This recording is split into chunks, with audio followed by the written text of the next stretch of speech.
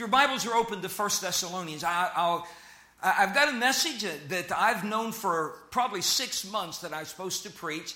And I don't know, Brother Vasic, when you preach out, do you ever feel real confident and then you sit in the service and you think, Lord, do you really want me to preach that one? That's kind of the way it's been, but the Lord's given me assurance. I know this is what God wants. I hope you'll listen. I hope I can be helpful tonight.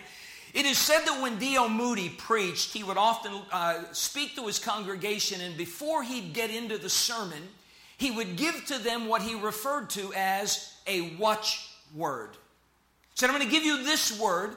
He said, you may not remember my outline, but he said, I hope that every time you hear this word from this point on, the truth that comes across this pulpit will come ringing back into your heart, and you'll be reminded of that truth, and you'll allow the Holy Spirit to continue to do a work in your heart. He wanted his message to live on. I think the worst thing that happens is we go to church, we hear a sermon, and it's all good, and we go home, and the next day we can't even remember what the thing was about. And God forbid that should happen with what we've heard on Monday and Tuesday night. And I know you had Saturday and Sunday and so forth. I'm going to give you a watchword tonight. I'm going to follow in Moody's example just a little bit.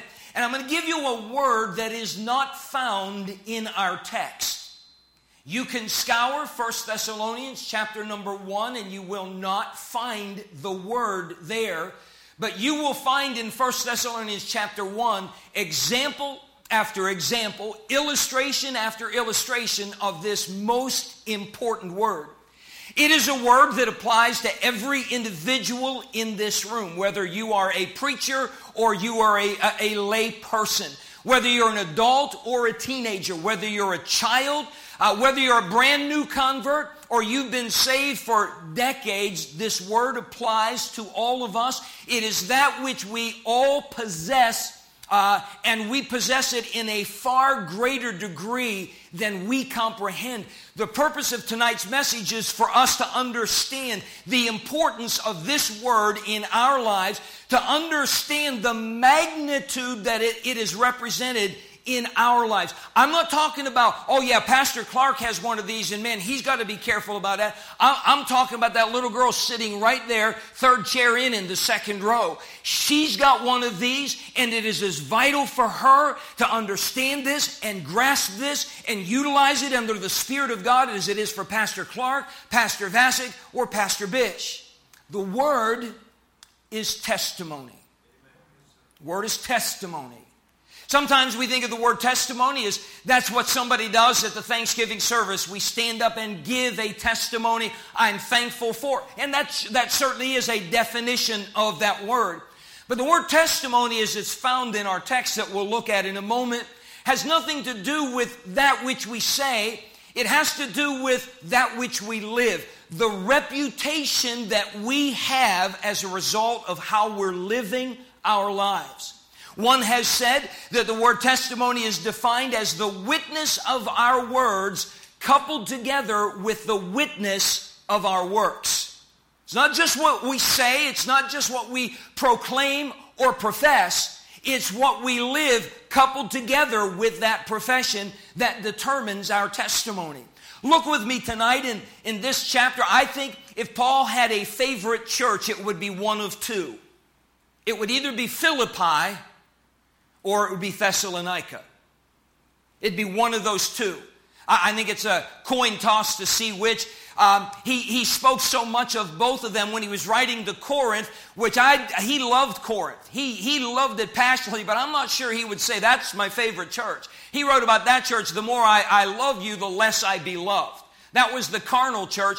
To that church, he pointed out Philippi, and he pointed out Thessalonica and said, hey, you ought to be like those churches. Those churches, man, they gave themselves to the Lord, and they willingly gave above and beyond their power. And Paul testified of these churches. Thessalonica, this church was born in great adversity. In Acts 17, Paul went into that little city in the northern region of the Greek peninsula. The Bible says that he was there for 3 Sabbath days. That's about a month's worth of time, no more than a month. He came into that town and he went to the synagogue as was his custom, reasoning with them out of the scriptures, and some people got saved. It is evident from 1 Thessalonians 1, it wasn't just Jewish people got saved, but it seems like a lot of Gentiles got saved in this church, because Paul writes to them later in 1 Thessalonians 1 about how they turned from idols to serve the living God. That would be Gentiles. The Jews did not worship idols in that period of their history. People got saved and all of that, but then a terrible persecution arose. Don't get surprised if the world hates us just for loving the Lord and proclaiming the gospel. Beware of this movement today that says that our goal is, and our job is, to make ourselves fashionable so that the world likes us. Jesus said, marvel not if the world hates you. We're not supposed to go out and be hateful, and we're not supposed to go out and try to make the world hate us. We're just supposed to live for the Lord, and the devil's crowd's just going to do that. They don't like God's word. Happened in Thessalonica. Persecution came, and these brand new Christians, Joe, they came to Paul, their pastor, and they said, you got to leave. They've already beat Jason up, and they're coming after you. They're going to kill you. You've got to get out of here. And Paul listened to them, and he went off to another town called Berea and started a new church. So you got a church that's about 3.5 to 4 weeks old. Brother Joe, you've been here. You started your church. If you would have stayed for 3 weeks and left, what would have been left in your wake? I would have said the same thing about Heritage Baptist Church in Jeanette. At the end of 3 weeks, the church basically still consisted of my wife and 3 kids and myself. There wouldn't have been much, but when Paul left, there was a church. There was a church that withstood pressure. There was a church that withstood persecution. There was a church that withstood poverty, not for a little while, but over the long haul. There was a church that somehow in 3 weeks, they got so grounded in this book, and they got so connected to the Savior that nothing could dissuade them to turn back and to just forget it all. This was an amazing church. And Paul writes to them. Look with me, and then we're just going to pick it up at verse 2 after the greeting of verse 1. He says this, we give thanks to God always for you all, making mention of you in our prayers, remembering without ceasing your work of faith and labor of love and patience of hope in our Lord Jesus Christ in the sight of God and our Father, knowing, brethren beloved, your election of God. Paul writes in the first, these verses 2 through 4, he talks of their testimony to him. He said, I just want you to understand, I just praise God for you. He said, every time I think of you, I think of your love for God, your work of faith, your labor of love, your patience of hope. Time out here, just a moment. When your pastor thinks of you, does he always rejoice? He should. As pastors, we don't really have pastors anymore. The pastor I got saved under has been in heaven for a long time. But I got saved as a teenager. My wife and I were both bus kids and so forth. And I can remember one little brief period when I was a junior in high school that I got out of sorts with the Lord, and I got out of sorts with the youth department in our church. And I know that for about 6 months I broke my pastor's heart. And every time I mention that, something cringes on the inside of me. Because I want Pastor Nitz to be proud of me. Paul said of this church, here's your testimony to me. Every time I think of you, I think of your work of faith, I think of your labor of love, and I think of your patience of hope. He went on so far as to say in verse 4, knowing, brethren beloved, your election of God. I believe one of the things he's saying there, he said, there's no doubt in my mind that you really got saved. You didn't just pray some prayer and then move on and go live your life the way you want. I mean, you really got this thing down. I know for a fact that you are born again children of God. They had a testimony to Paul. In verse number 5, Paul speaks of his testimony to them. He said, for our gospel came not unto you in word only, but also in power and in the Holy Ghost. We cannot do anything without the Holy Ghost of God. Well, I think when we stand before God someday, I think we're going to find out how much God could have done if we would have let him. if we would have learned to linger at the throne of grace. Somebody go get God. Paul said it came in power in the Holy Ghost and in much assurance. What was the assurance that his message? He's coming in, he's preaching about the resurrection of Christ. You understand, we grew up with that. Whether you went to a Catholic church, I grew up Presbyterian and all that. But I grew up with the virgin birth and the crucifixion and the resurrection. These people are hearing about something that nobody has ever heard about in that part of the world before. He said, but our preaching came in much assurance. What gave an assurance that what those men said was true? As ye know what manner of men we were among you for your sake. He said, you watched us. It wasn't long. You didn't have us there for long, but you watched us. Look at chapter 2, verse 10. He refers to that time. He says in chapter 2, verse 10, ye are witnesses, God also, how holily and justly and unblameably we behaved ourselves among you that believed. Paul's talking about his testimony to them. So they have a testimony with Paul. Paul has a testimony with them. Now look back at chapter 1. They now have a testimony that has exploded beyond the walls of their church, that's gone everywhere. And ye became followers of us and of the Lord, having received the word in much affliction with joy of the Holy Ghost. Notice this. So that ye were ensamples to all that believe in Macedonia. That's the northern part of Greece. And Achaia. That's the southern part. He said you became an example to everybody in every region of the Greek peninsula. Now understand it, they did that without social media. We are so connected today that it's scary. I think we're so connected it's detrimental. But they did it without social media. They did it without a printing press. They did it out without radio, without television. There's this little persecuted church up in a region known as Macedonia, this tiny town called Thessalonica.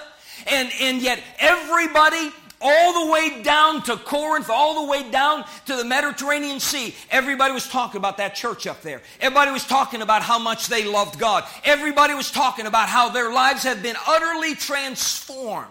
Their testimony went further than they could have ever comprehended. Sometimes we have this idea that I'm unimportant. No one notices me. I don't make a difference. Oh, I beg to differ with that. I want you to understand that church could have never comprehended before this letter that their testimony was making a difference anywhere, but it was making a difference everywhere. But it didn't stop at the borders of the Greek peninsula. Look in verse number 8. For from you sounded out the word of the Lord, not only in Macedonia and Achaia, but also in every place. Your faith to Godward is spread abroad, so that we need not to speak anything. He said, anywhere I go, they know about your church. Everywhere I go. He'd been to Ephesus. And the people in Ephesus knew about Thessalonica. Now, how does that happen without all the connections that we have in modern society? A testimony spread like the ripples in a pond when you drop a pebble into that thing. Their testimony was enormous. For they themselves show of us what manner of entering in we had unto you, and how ye turned from idols to serve the living and true God, to wait for his Son whom he raised from the dead, even Jesus, which delivered us from the wrath to come.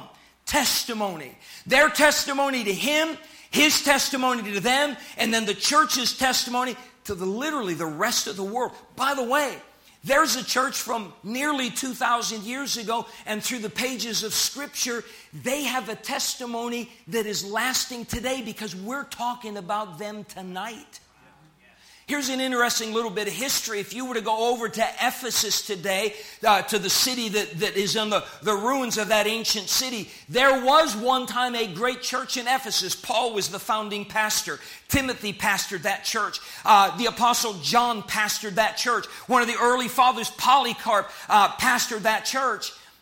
Read Revelation chapter 3 as John chided that church, or 2, because they left their first love. And the Lord said, if you don't repent of that, I'm going to remove your candlestick out of its place. God would rather have no church than a dead church. There's no church in Ephesus today. But I did some studying recently. There has always been a church, and still is a church in Thessalonica today. Testimony. The Bible says this. The Bible says in Proverbs 22 verse 1 that a good name, that's a reputation, that's a testimony, is rather to be chosen than great riches. Not long ago they had that Powerball thing. It's worth what, $1.3 billion or something like that. I'm with you, Brother Vasic. I just don't like Starbucks coffee. I may be worse. I despise Starbucks coffee. There's something wrong with coffee that you keep dumping cream in it and it never changes color. That is just wrong.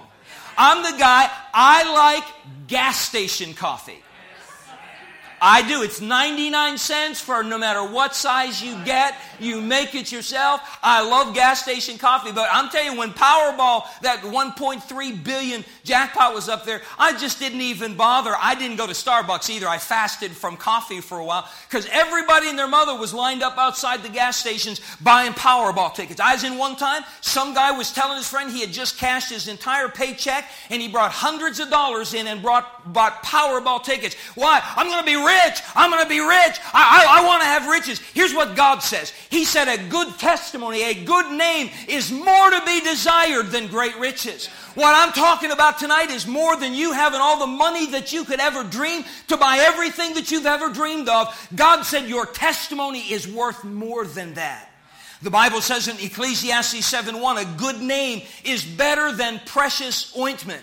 Remember the lady who broke that box of alabaster ointment upon the brow of our Savior? And they grumbled because it was so valuable. It was almost a year's salary in that thing. God said, I'm telling you, precious ointment may be aromatic. It may be beautiful. It may be drawing attention. But I want you to understand that a good name is a whole lot better than that. Everybody's got one. The Bible says, again in the book of Proverbs chapter 20, verse 11, even a child is known by his doings.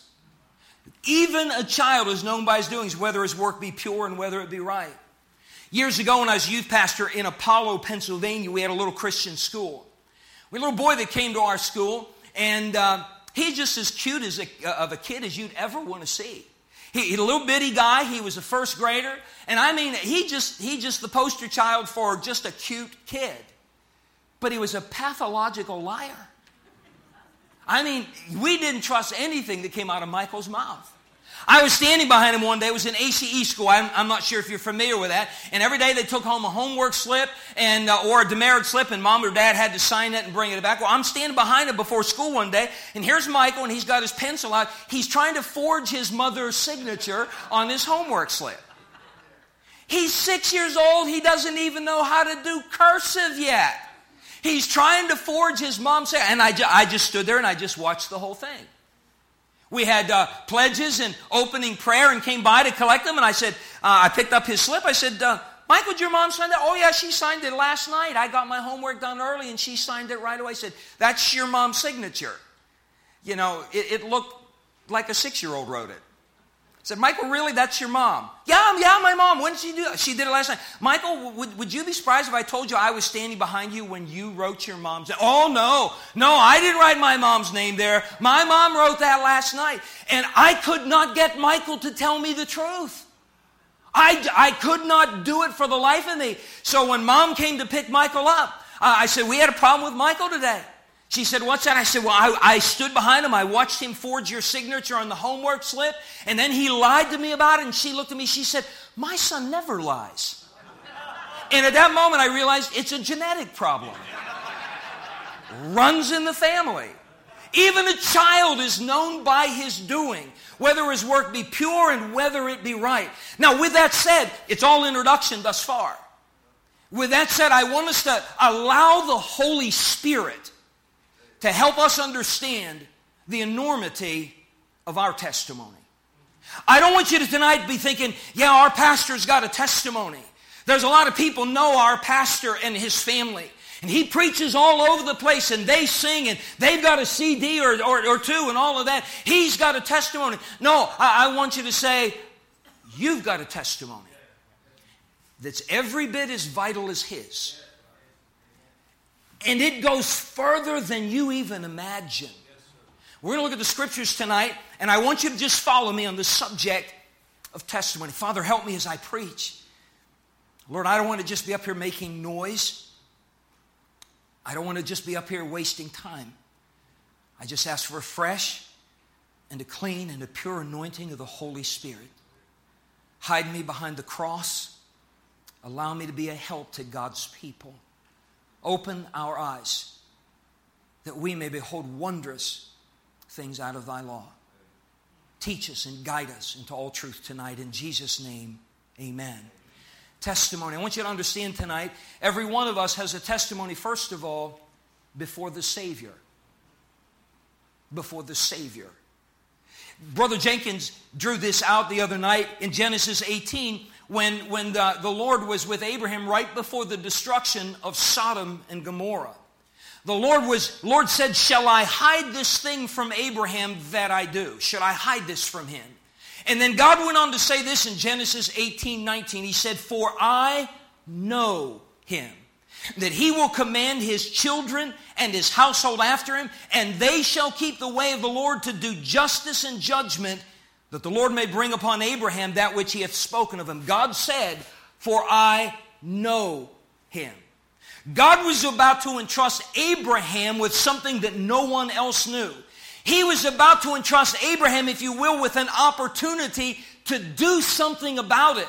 And God was willing to trust Abraham with that knowledge and that burden because God said, I know him. I know how he lives. I know how he's raising his kids. And I know that I can bless him. God said, I know him. The Bible says in 2 Timothy chapter 2, verse 19, nevertheless, the foundation of God standeth sure, having this seal, the Lord knoweth them that are his. Tonight, you and I, we have a testimony before the Savior. The Savior knows what we really are. Everybody else knows what we pretend to be. And sometimes what we are is the real thing. But the Lord always knows whether it's pretend or whether it's real. The Lord's never fooled for even a moment. We go to great lengths when we come into church. We're always on the best behavior. When we come into church, we're not cussing and swearing, and we're not lighting up cigarettes and all that kind of stuff, because we know to come into church, that's not how you behave at church. But see, God knew what you were talking about in the car before you got here. God knows what we are. God knows what I am. God knows whether I prayed today or not. You assume that I did. You hope that I did. God knows if I did or if I didn't.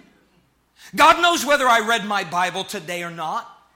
We had Brother Kirby Campbell at our church, along with Brother Clark, back in April. Brother Kirby was telling me he was in a church and a pastor, they were out to eat. And the pastor, they were Cracker Barrel, and the wives were sitting over here. And he said, can we just go, there's an empty table, I need to talk to you. And Brother Campbell said, sure. And they were sitting there. He goes, I need to tell you something. He said, for the last 11 months, I have not read my Bible one time. Not one time.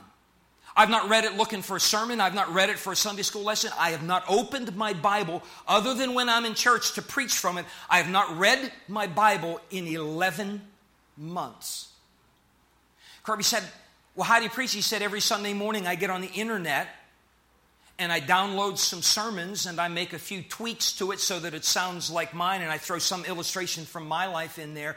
He said, I've been doing that for 11 months. His people had no idea. They thought everything was great. It was a church to look at it, looked like everything was well. But I want you to understand something. The people didn't know, but God knows. We have a testimony for tonight.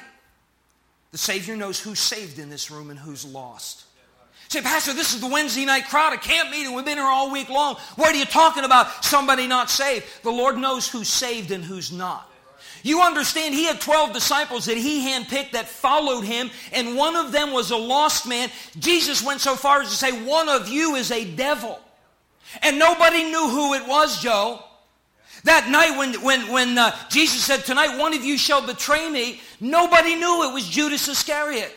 And even when he left the room to go do so, he had already told John, to whomsoever I will give the sop, that's the bread you sopped up the gravy with. He said, that's the one. And he handed it to Judas. I'm not saying you're unsaved, but tonight you're Judas. He handed it to Judas. The devil entered into him, and Jesus looked at him and said, whatever you're going to do, just do it. And Judas got up and left the room, and they still didn't think it was him. They just thought he went to buy more food. He looked that good, but he was lost. The Savior knows. Savior knows. See, we think this part of the sermon is only for the bus kids or the first-time visitor, but it's for the church member. The Great Awakening started in Enfield, Connecticut, because Jonathan Edwards was convinced that most of his church members were lost. Sinners in the hands of an angry God. He preached it twice within 2 weeks. First time, nothing happened in his church, so he fasted and prayed for nearly 2 weeks. And the second time is when that revival broke out and his church members got saved. God knows whether you're saved or not. Now, I am not trying to make you doubt anything tonight. I think if you're saved, I can't make you doubt it. The Spirit beareth witness with our spirit that we are the sons of God. Praise the Lord for that. But I also know this. We can fake it pretty well. My son, who's preaching for me tonight, grew up in a preacher's home. As a young boy, he made a profession of faith. We tried to be careful with him. We never tried to just force our kids to do this. We wanted it to be the Lord. We wanted them to have understanding and conviction. And we were there, and Tim went through it when he was about 5 years old, and he made a profession of faith, got baptized the whole 9 yards. When he's in junior high, he made another profession and said, I don't remember anything that happened when I was 5. I don't have any recollection of it. And he went through the whole thing again. But what we didn't know was when Tim went through it in junior high, it was all a sham. He'd gotten in trouble at school. And he had kind of figured out that if he got in trouble at school, one of the ways to get out was to get saved. And everybody'd start rejoicing because you got saved. And he didn't tell anybody for over a decade that that's all that happened to him in junior high. But from that moment on, Tim knew he wasn't saved. He didn't remember anything that happened at 5. He just knew he wasn't saved. Every time he heard anybody preach about getting saved, about hell, anything like that, he would just be ripped apart on the inside. He was in Bible college at Grace Baptist College. One Sunday night, I got a phone call after we got home from church, and it was my son. He said, Dad, I need to talk to you. He said, I hope you're not going to be mad at me. I'd had 1 or 2 of those calls, and I was really mad at him. And all I'm thinking is, what did you do? There are times that my favorite verse is, my son is a lunatic. I'm bracing for the worst, and all of a sudden I heard weeping on the other end of the line. Tim said, tonight Brother Jenkins was preaching. He said he didn't even preach on getting saved. He said, but all through the sermon, I just felt God telling me, Tim, you got to get saved. It's tonight or maybe never. And he said, Dad, nobody knew it. I've been putting on, I've been pretending. My son graduated with honors. My son got all the awards. By the time he was in high school, my son was running bus routes. My son was doing well in Bible college and all of those things. But here he is going through all those things, and he was as lost as anybody could be. He said, tonight I just couldn't stand it, and I went forward, and I went to one of the assistant pastors and said, I'm not saved, and they led me to Christ. He said, I got baptized tonight. He said, Dad, I feel like the weight of the world has been lifted off of my shoulders. And I said, son, why would you think I'd be mad for you to tell me that? Do you think that I'd rather have you go on pretending that you're saved than not be and die and go to hell so that my image as I raised all these godly kids would be intact? I said, son, I'd rather have nothing else than to know that you're saved. But he said in church for 20 years of his life, he heard the gospel from within minutes after birth. He was under the Burger King heat lamps in the hospital, and I'm telling him how to get saved. And everybody thought he was saved. I thought he was saved. Mom thought he was saved. But the Lord knew he wasn't. Again, I'm not trying to make anybody doubt their salvation. But 3.5 weeks ago, I was preaching a Sunday morning from Ephesians 2 on the work of Christ. The work of Christ that he did for us. The work that he does in us. And the work that he does through us. It was a brief message, unlike tonight. And we were done early. We had a lady that came forward and she got saved. We had somebody else came forward and got baptized. I was at the back door of the church, Brother Joe, shaking hands. One of our men, Tom Gerber, came up to me and he grabbed me. He said, can you come and talk to my son Matt? and I for a few minutes? He said, it's pretty important. I said, sure, and I just kind of left where I was, ran. Matt was in my office. Matt's about 6'4".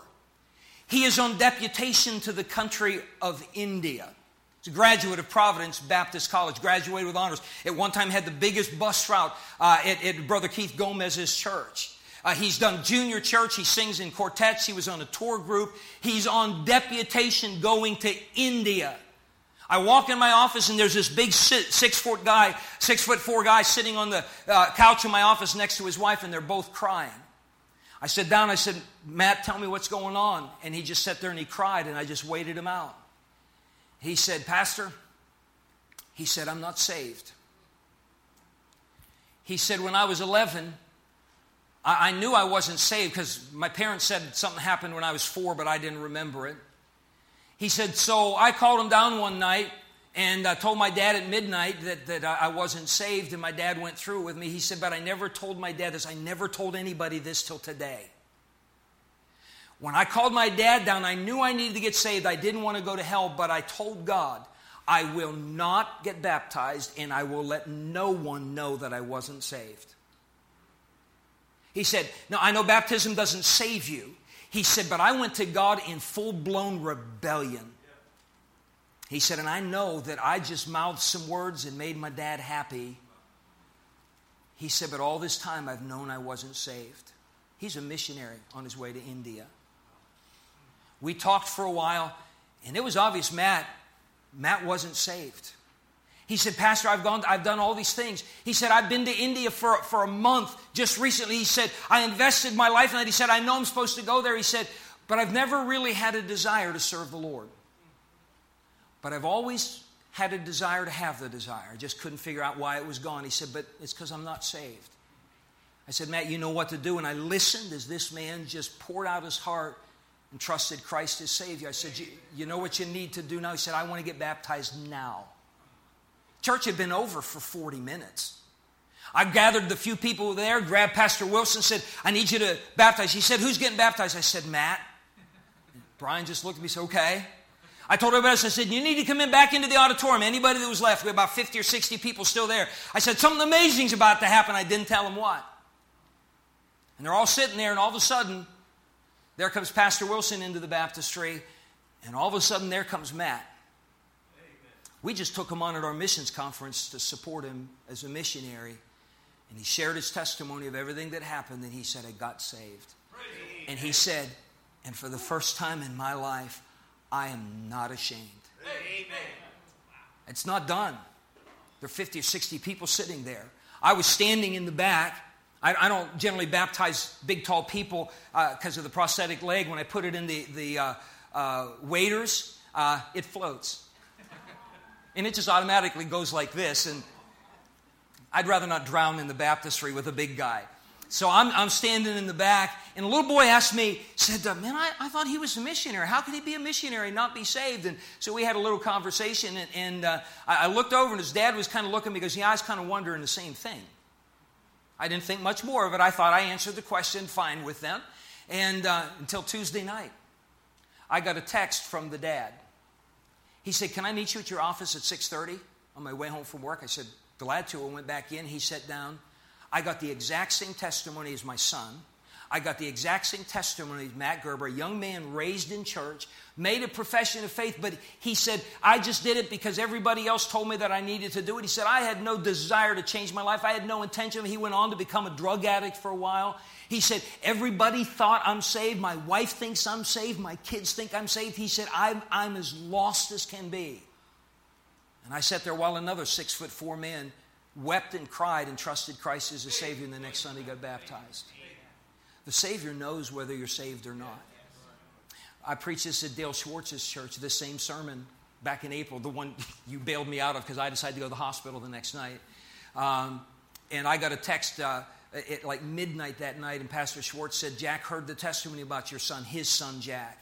And he came to us and said, I've never been saved, and got saved. Savior knows. Savior knows whether you're right with God or not. Savior knows.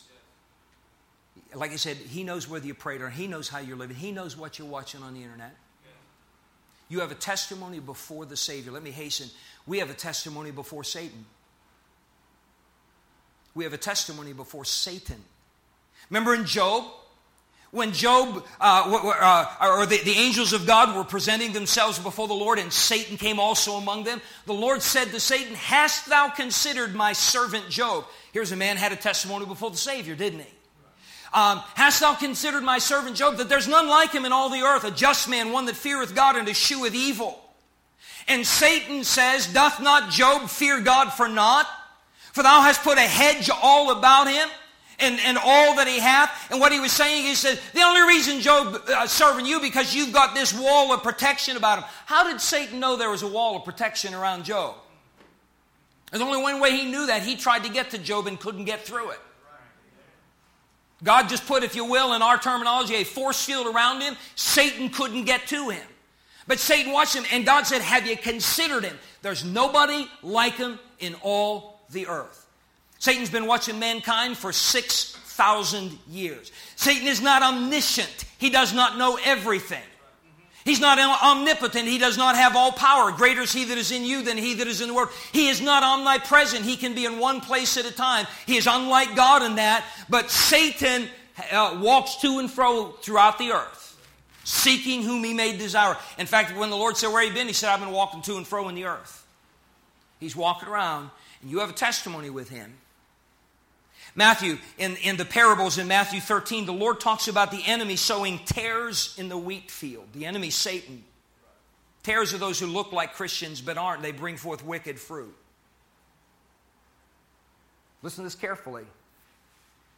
I believe in every church, Satan has a go-to person. He wants to stir up some strife. He knows who to go to.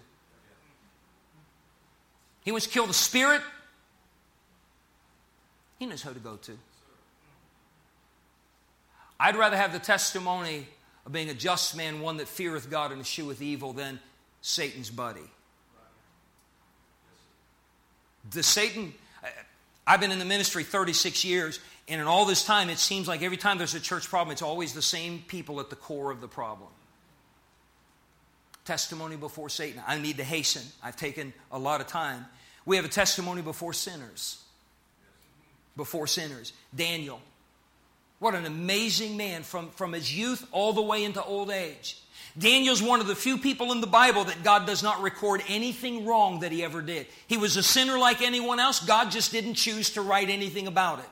All we see is this godly, prayerful man. Daniel chapter 6, he's been exalted to, if you will, the number 2 position in the empire of Persia, a heathen empire. There are 120 princes. There are 3 presidents, of whom Daniel's chief. The only one above him is the king of Persia.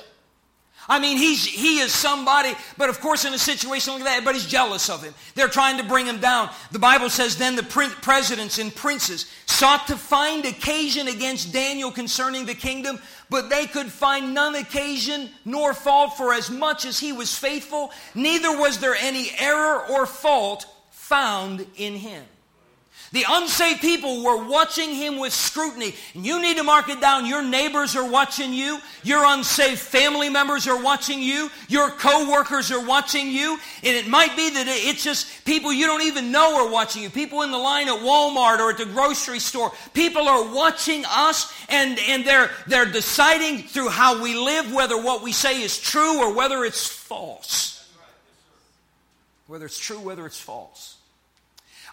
We bought a house 11 years ago, and to the right-hand side of us, there was an elderly couple there. He was a World War II veteran. He was recently honored by the French government with what's comparable to an English knighthood from the country of France, because he was so important in helping the French people during World War II.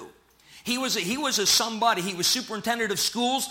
He was retired by the time that we moved in. When we moved in, of course, we went over and met them one day.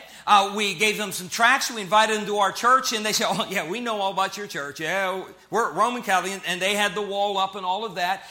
And so we just thought we'll just keep working at it, that type of thing. And they're a little bit persnickety. No, they're just really persnickety. Just really, there's woods behind our house. They own the woods. Somebody was helping me rake leaves, and they made the mistake of throwing leaves in their part of the wood. It's the woods, for crying out loud. It's covered in leaves, and they came out and said, that's our land. You can't put leaves there. And I had forgotten to tell these kids that were doing it. That kind of persnickety people, but they're our neighbors, and they needed Christ. The church gave me a snowblower when we moved in. And so I'd go out and do my driveway when we had snow, and I'd always just go over there because he was an older man. He was late 80s when we moved in there, and so I'd just go do his driveway for him, and had a wheelchair ramp, and I'd clean that off for him and so forth, and just put it away. And every snowstorm that winter, I just did his driveway, and never said anything about it. And they never said anything to me. I never said anything to them. Well, the next year is when I lost my leg. But by wintertime, I had my first prosthesis, Leroy, and so I got my snowblower out, and I did my driveway, and I went up the street, and I did his driveway. I shoveled off his wheelchair ramp and put my snowblower away. And that was one of those winters we had a ton of snow, so I was out there sometimes a couple times a week doing his driveway.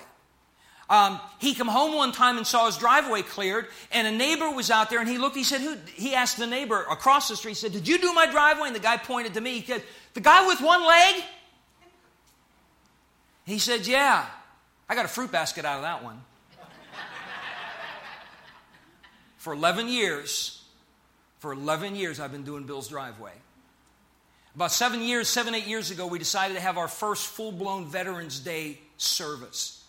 We invited a group to come called the Antique Veterans. They're all World War II, Korean War, and Vietnam War veterans. They have no spit and polish. They have none whatsoever, but they've got history. Our church loved them. Well, Bill was a part of that. He went to every veteran's funeral and was part of the honor guard for them. And they came in and they presented the colors and all of that and so forth. And that day, I didn't have a lot of time. I made the mistake of asking them, "Tell us when you served, what branch of the military you're in, and where you served." And I got life stories. I never did that after that. We just said, "Hey, we're glad you're here." But it was fascinating, some of the stories. So I just preached real simple on the gift of God as eternal life through Jesus Christ our Lord. And I preached on the gift and receiving the gift, and what the gift was, and all of those things. And I was waiting at the back door. We had a couple of veterans saved that week, but Bill and his wife came, but they didn't move, staunch Roman Catholic. But on the way out, his wife pulled me aside, and she said, "When I was in college in Tennessee," she said, "I went to my Catholic church in the morning, but my roommate was a Baptist." She said, "I'd go to her church at night, and I received that gift at her church." And that's first that we knew that she would say, "She's in heaven now. She passed away a couple years ago from cancer." And so forth. And Bill just thanked, nice service, real gracious and dignified, and walked on. And but 2 days later, I got a card in the mail, and it was handwritten by Bill, real shaky handwriting. He was about 90 now. And he said, "Thank you for the service. Thank you for the beautiful presentation that you gave to each of us." He said, "I just wanted you to know this. I listened to everything you had to say. And I didn't tell you on Sunday, but I received that gift that you talked about." They're watching us. They're watching us. Bill tries to come to church as often as he can. He's got a live-in nurse now that tries to get him there. He won't let her use the GPS. He gets lost every single Sunday. He ends up in New Haven and all that. He's made it twice because he keeps getting lost. But we've talked. He knows he's saved. He was instrumental in his nurse getting saved. Sinners are watching us. And we have a testimony before them. We have a testimony, and I'll really hasten. We have a testimony before the saints. Everybody in our church knows what we really are. We can put on the dog, but they know how we talk on the phone. They follow us on Facebook, and they see everything we're griping about, everything that we're posting. We have a testimony. That's what Paul was writing about in 1 Thessalonians 1. Their testimony to him, his testimony to them, their testimony to everybody else. Testimony before the saints. We have a testimony before ourselves. At the end of the day, when I look in the mirror, I'm looking at one of two people who knows who I really am.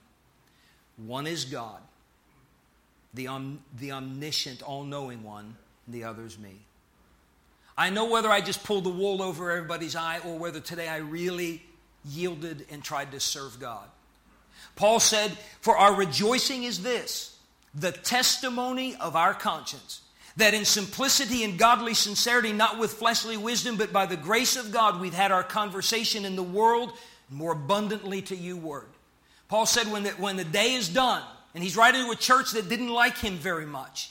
He's writing to a church that criticized him an awful lot. He said, but I want you to understand that our testimony is this. We rejoice because we got a clean conscience. We know that in simplicity and in godly sincerity, we've behaved ourselves. The testimony before ourselves. Can I say this? Regrets are terrible things to live with.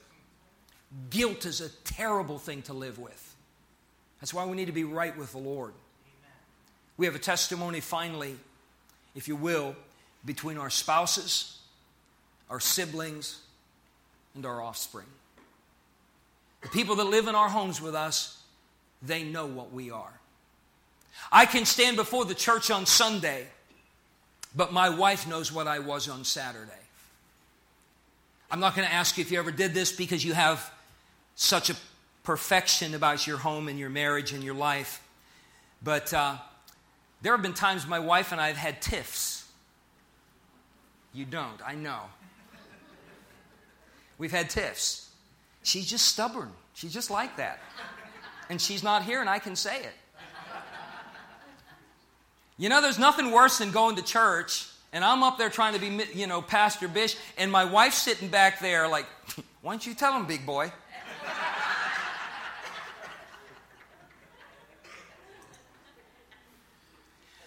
My son has a burden for college students. He loved working at Grace Baptist College. It was only the Lord that took him away from that. He said he was brokenhearted over how many kids came to school and they were so messed up because mom and dad were one thing at home and another thing at church and they didn't see reality. Trina and I were bus kids. We didn't know what it was to have a Christian home. We honestly didn't. And as God gave us children, we started going to people that had raised kids successfully. We came to you. We came to your kids. And they were already grown. We came to Brother Clark's kids and we asked them, said, tell us about your parents. Why did you guys turn out the way that you did? We talked to Mike and Charlie about this. Tell us why you turned out. Every time, no matter who we asked, Brother Vasic, the number one answer was the same. My parents were real. Number one answer, ding, ding, ding, ding, Family Feud, you win the prize. My parents were real. Remember Lot? The Bible says he was saved. He was a just man with a righteous soul. Not a righteous life, but a righteous soul. When the angels come in to warn him of the destruction of Sodom and Gomorrah, the Bible says in Genesis 19 that he went to his sons-in-laws who had married his daughters and he tried to warn them to leave. But the Bible says, but he seemed unto them as one that mocked. He had spent all those years living for money and position and prestige and getting along with the wicked people of Sodom and playing the game with them. I don't think that he was in their sin, but he was condoning everything around him. And now he's trying to tell them about the Lord. Now he's trying to get his sons-in-law out of there. And they said, you seem unto us as one that mocked. And they perished. His daughters perished because his testimony was so wrong. Do you understand tonight? Our testimony is a huge thing. That's why God said that a good name is rather to be chosen than great riches, because our testimony goes all the way to heaven. And by the way, our testimony probably goes all the way to hell. Because there may be people that are there or will be there because of Christians who lived an ungodly life in their presence. Paul said our preaching came not just in word only, but in power and in the Holy Ghost, and in much assurance, as ye know what manner of men we were among you. Now let me make a couple statements and I'm done. The testimony that we have is so important because, number one, it bolsters our witness for Christ. Bolsters our witness for Christ. I found in New England here, people tend to watch us a lot before they make a commitment. It bolsters our testimony. Number two, our testimony brings joy to those who've invested in our lives. I marveled all the way over here tonight that my son is preaching in my pulpit tonight. I marvel that he got saved. I marvel that as a 20-year-old, he said, I'm not ashamed. I'm going to get this right. He got saved. He got baptized. His life's been changed. And the truth of the matter, his mom and I have invested in his life for 31 years now. And it just brings such joy to us. When we started a church in Pennsylvania in 1991, my pastor was already retired, Pastor Robert Nitz. He's a man that ran the buses that came to our house. I asked him on our very first Father's Day if he would come down and preach, and he said, I don't have the strength to preach anymore. He's up in years. He was in very, very poor health. He said, but I'll come. I'd like to see your church. He said, I'll come and maybe I can give a testimony. He said, Pastor, just whatever you can do, I just want to have you there. So he and his wife Mary came that Sunday morning, and he shared a little testimony, and he was getting kind of frail. We went out to eat afterwards, and Mrs. Nitz, the pastor's wife, took me aside. And she said, Tom, I need to tell you something, and I hope you'll never forget this. My pastor had a great ministry. He had people, still does, all over the world serving God that were called under his ministry. I was just so blessed to be saved in that church. She said, of all the people that have gone out of our church to serve the Lord, she said, I'm telling you this, not to give you a big head, but I want you to know this. You're his favorite. Because you're the only bus kid. You weren't supposed to make it. And he's so proud of you. And then she looked at me, she said, don't let him down. I don't want to let him down. I don't want to let him down. Our testimony bolsters our witness for Christ. It brings joy to those that have invested in our lives, and it builds the faith of other believers. Everybody in here was influenced by somebody that loved the Lord, that either helped you get saved or helped you grow in grace. And I'm out of time and I need to move on. Let me make 3 final statements. Number 1, your testimony is something of your own creation. Somebody told me, I preached a sermon in Missouri once, and a man walked up. He said, my dad used to tell me that your testimony is the only thing that you have that is really yours. Your salvation is something given to you by God. Your testimony is yours. Well, they give me a bad reputation. People may slander or say things, but the reality of what we are, that's our choice entirely. Don't blame it on your mom or your dad. Don't blame it on the church. Don't blame it on the other kids in the youth group. You make your choices. Number 2, a testimony takes a lifetime to build, but a moment to destroy. Talk to David. One night. And he cast his family and his kingdom into years of chaos. One night. Your testimony takes a lifetime to build, but a moment to destroy. Let me say this on that line. Thank God they can still be rebuilt. Aren't you glad for a God of second chances? But what about the scars from all that? Let me say this in closing. Next to your salvation, your testimony is the most important thing you possess. Guard it with your life. Guard it with your life. Tonight, God knows if you're saved or not. Stop trying to fool anybody else. If you're not saved, deal with it tonight. God knows whether you're right with God or not. God knows whether you're in the will of God or not. Stop trying to fool him. Don't be Satan's go-to person. What do your coworkers think about your testimony? I've gone to places and said, oh yeah, I know somebody from that church. I know somebody from that church. And when they cuss and they swear and they tell all the dirty jokes, and I always hang my head in shame. Your testimony. Guard it with your life. Father, help us